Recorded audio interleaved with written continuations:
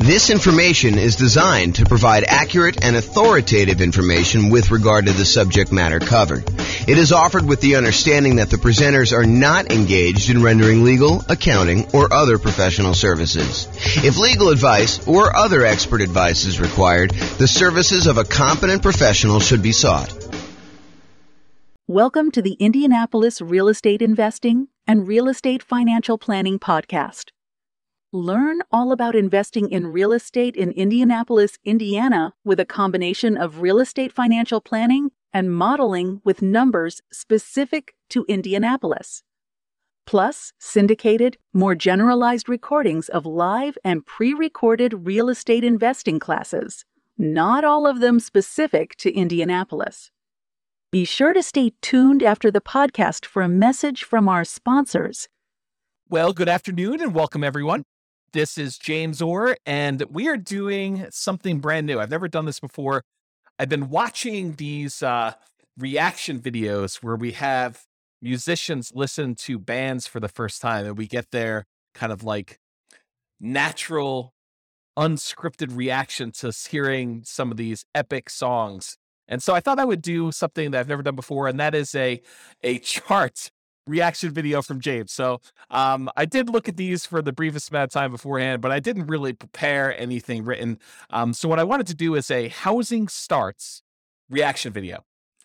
So these are charts. There's two charts that I'm going to go over, and this is going to be a relatively short video. I'm trying to get these kind of like podcast episodes down to about 15 minutes each, so we'll see how I do on this one.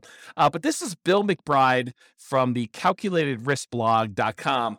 If you haven't seen his stuff, some really good data on there about the real estate market. And he shared an article from a housing economist, Tom Lawler, who I'm not super familiar with, but seems like a pretty smart guy from what the article said. And he had two images in there about housing starts. One of them was for single family homes, and the other one was for 5+ multi-unit.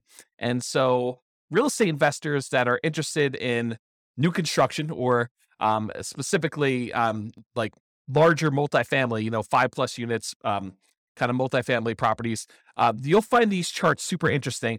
And I think I'm going to talk a little bit about inventory. So I'll put the URL to the actual article with the two images in the show notes for you if you want to go look it up. And I'd recommend you check out Bill's blog for some additional content over time.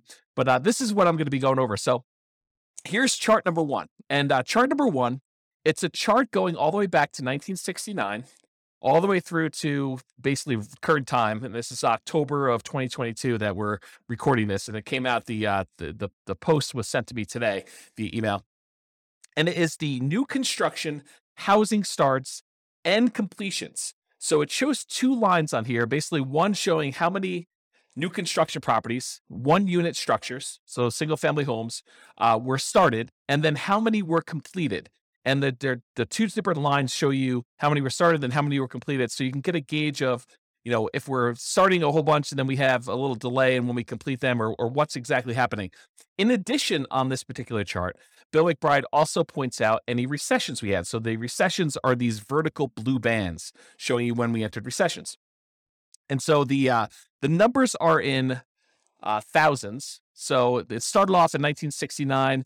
We had about, just eyeballing it there, about 900,000 new construction starts, and it is seasonally annual adjusted rolling average for these. So it kind of gives you an idea of what the past 12 months were for doing this.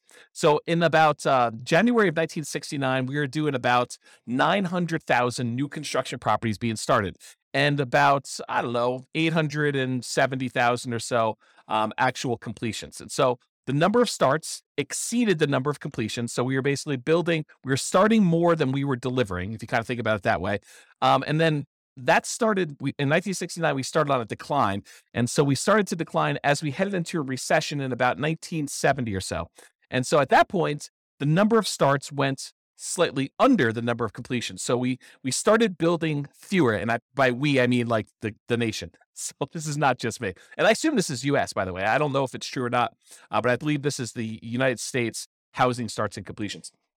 And so anyway, going into 1970, they were starting fewer than they were completing. So we had this kind of reversal as we entered that recession. And then there was a bottoming out, so, probably midway through 1970. And we started, starting more than we were actually completing. And so during the period from about 1970, midway through 1970, all the way up to a peak on about, what year is this or so? 1973 or so, we were starting a lot more than we were completing. And then we kind of tapered off. So 1970 kind of peaked out at about 1.3 million housing starts. And we were completing about 1.2 million. So we were kind of delayed a little bit getting these started. And then we started starting fewer until we kind of let the kind of market catch up and our completions kind of lag behind as we entered into the recession. So one of the interesting things to kind of point out about this chart so far is it looks like the new construction start tapering off before we enter a recession. So this is sort of a early warning sign that we're heading into some trouble. I mean, just from the data so far. And it's only like, one little crest to kind of give you an idea of that. But I have a feeling this trend is going to kind of go there. And it's not going to be universally true, but I think that you will see that it is sometimes mostly true. So anyway, we had this kind of peak of starts and then it lagged behind as we went through this recession, starting in about 1974, running through all the way through 74 into 75, where we were starting fewer than we were completing. And then we bottomed out again around, I don't know, whatever this is, 820,000 or so starts, about 800,000 completions. I'm sorry, 820,000 completions, about 800,000 starts. And then after the recession was kind of over, the blue band is kind of done, then we started to rise again from 1975. So 1975, we had a few good years here where the number of starts was increasing rapidly until we got over 1.4 million starts and the completions were lagging behind. But then around 1977 or so, we started to kind of as a stabilize a little bit around 1.45, 1.5 million starts. And the number of completions was under 1.4 that we were doing. And then eventually, about a year later, we were kind of hovering around that 1.45 million. We began starting less houses, and that was leading into another recession. In fact, there were two recessions. There was a 1980s one, and then there looked like a 1980 and a half, 1980 mid-year. So then we started another recession, second one. And so during those times, we had a slowing in the number of starts and a slowing in the number of completions that we got through. And we also dipped again as we entered that second one. So we kind of significantly reduced the number of starts we had back down to low 800,000. But then we jumped back up a little bit right before the recession to about, almost 900,000. But then we dove back down significantly as we entered in the second recession, about 1981 and a half, all the way down to 600,000 starts. So 600,000 starts was pretty low for the time, for looking back historically. We don't get lower than that again until we get to 2008. So anyway, then after this recession in 1983, the number of starts increased and the number of completions kind of lagged behind, but we were always around this, a million or so once we got to kind of speed there with the number of starts. It kind of peaked out at 1.2. And then we had another recession in the 1990 mid-year or so, and we did kind of start coming down. This was a slower decline than we'd seen in the previous two. So we kind of started not building as much in 1987, and it slowly declined all the way through the end of that recession after 1991. And then from 1991, we were doing about 800,000 starts at about that point. And then from about 800,000 starts all the way up, it kind of grew. There was a little bit of a pullback in 1994, a little bit of a pullback again in 1996, a little bit of pullback in 2000, but we were always above this 1 million starts mark going to there. And we eventually peaked out in about 2006 or so, where we had about 1.7 million housing starts. Now, remember, this is 2007, right before we had this big real estate market crash. And some would argue that, there were signs of stuff going on there, but the builders were aware. I mean, they knew what was going on. They started doing less starts with their housing. And we saw a significant, precipitous drop from the about 1.7 million housing starts through the recession in 2008, 2009, where it bottomed out at about low 400,000. So we went from producing about 1.7 million to about 400,000 new construction starts. Now, at this point, I want to pause. And I want to tell you that if you just eyeball it, I haven't done any math on this, but if you just eyeball it, it looks like the average, there are definitely times significantly above, there are definitely times significantly below, but the average number of housing starts is about 1 million. Sometimes it's as low as, the 400,000 that we just kind of talked about, 600,000 back in 1982. But it's been as high as, 1.45. It's been as high, and that was in 1978, or as high as 1.7 million back in 2006. But overall, we've kind of hovered around this 1 million housing kind of points. And remember, this is going all the way back to 1970. Was the population of the United States lower or higher than it is now? It was lower. And so one might expect, a reasonable assumption might be that with an increasing population, we might need to build more housing, kind of replace the old stock that's being demolished or kind of getting removed from the circulation there, and also an increasing population there. So for a period of time, going from whatever this is, 2010, all the way through to about 2021. So about 11 years or so, we were significantly below that 1 million per year mark. So we were producing, new construction was starting less than 1 million houses. So we had a net shortage of properties that we were starting at that point. So if you think about this, we were building fewer than we needed for the last decade or so. And in the last year or two, if we look at, this is 2022 right now, and we kind of just dropped off. But if you look at the last couple, we were producing, I don't know, maybe close to 1.2 million, probably 1.15 million properties. And then we kind of started tapering off. We had a little decline here.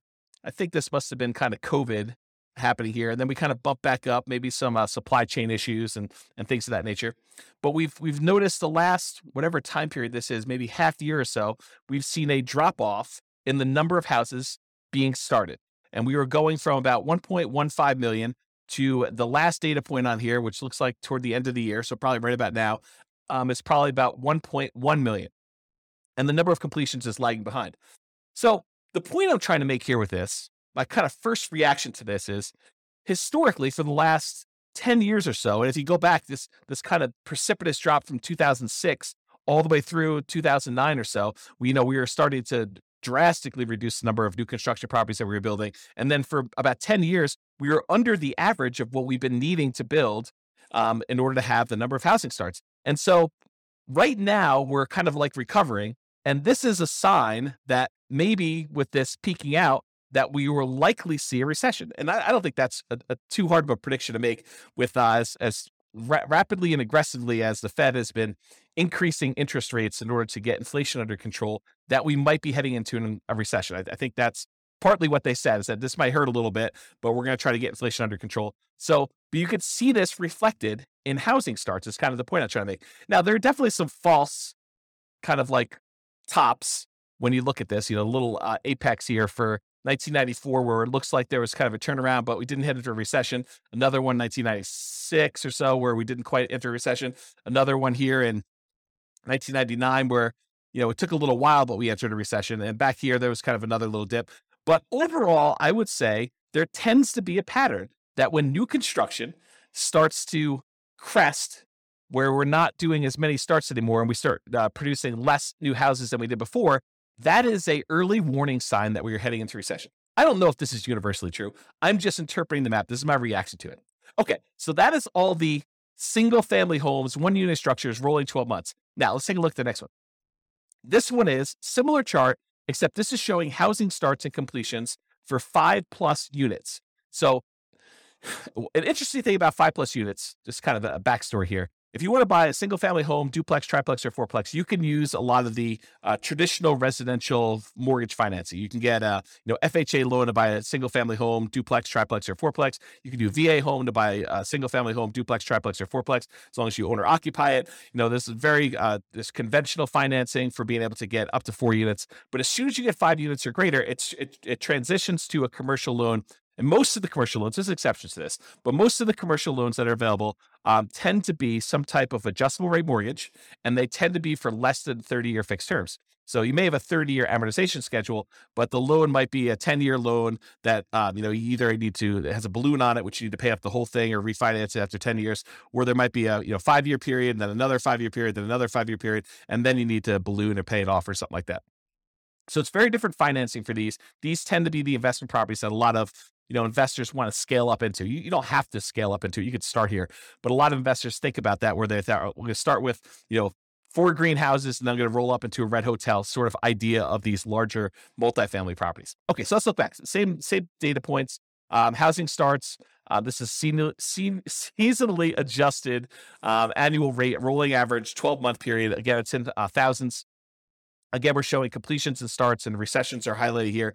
Does the same pattern occur for these kind of multifamily properties? And I think largely they do. I mean, we kind of look at the blue line, just look at starts. Yeah, it kind of peaks out, and then we have a recession, kind of peaks out, then we have a recession, peaks out, we enter a recession, it peaks out, we have another recession, kind of peaks out, we didn't quite have a recession, peaks out, didn't quite have a recession until quite a bit later, and we kind of rolled down there. That's like the 1980s period. And then we kind of grew back up here, had another little relative peak, and then we had a recession, had a little peak here, didn't have a recession for a little while, and then we kind of bottomed out here, which you wouldn't have necessarily expected a recession, but we did.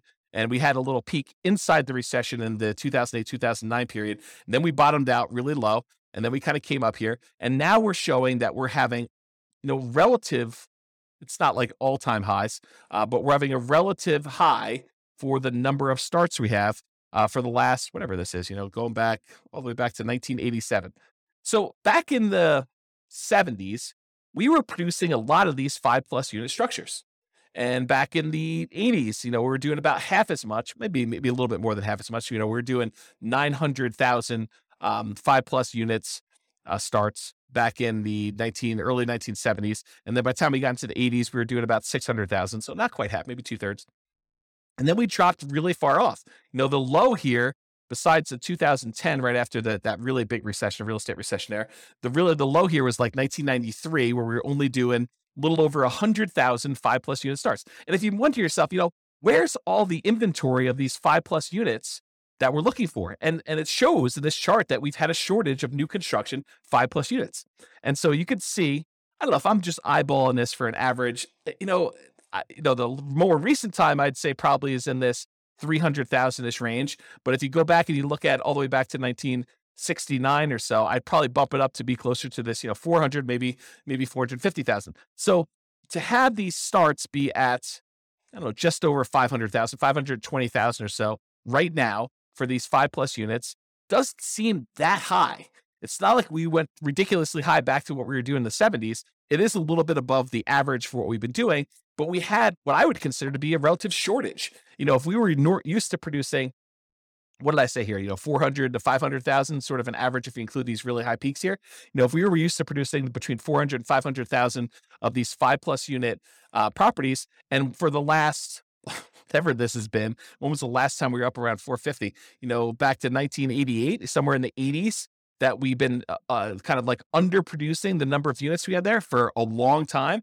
Well, we obviously have a shortage of these units that, people have wanted. I don't know if that's true, like economically, like if you go look at the number of sales that we had and seen a shortage, but it makes sense to me that if, we were able to support this volume back in the 70s, that we kind of are underproducing what we need here. And I'll tell you anecdotally, a lot of clients have been asking me for multifamily properties for a very long time, and we've not been able to find a good enough flow of properties that make sense for these clients to kind of consume. So maybe it is true in that way. Okay, so I guess what I was trying to point out here is we have a strong number of starts for this. So if you're looking for like newer type 5+ units, there's probably some inventory coming on, but the completions are lagging here. So that's all I have to say about that. We're still went over time on this, but I hope that was helpful for those of you that were interested in learning about housing starts. This has been James Orr with the Real Estate Financial Planner. Bye-bye for now. With home prices up, mortgage interest rates up, and rents up, but not quite enough to counteract the higher prices and interest rates, cash flow on rental properties in Indianapolis is harder than ever. Book a call with the Real Estate Financial Planner to apply our proprietary 88 strategies to improve cash flow on your rentals. See the show notes for a link to schedule your call and improve your cash flow today. If you're a real estate agent, lender, or professional in Indianapolis that wants to help our real estate investor listeners, consider reaching out to learn about collaboration opportunities with this podcast. We'd love to add more value to our listeners by having you assist our investors buy, sell, and finance their real estate investments. See the show notes to schedule a call to discuss collaboration opportunities.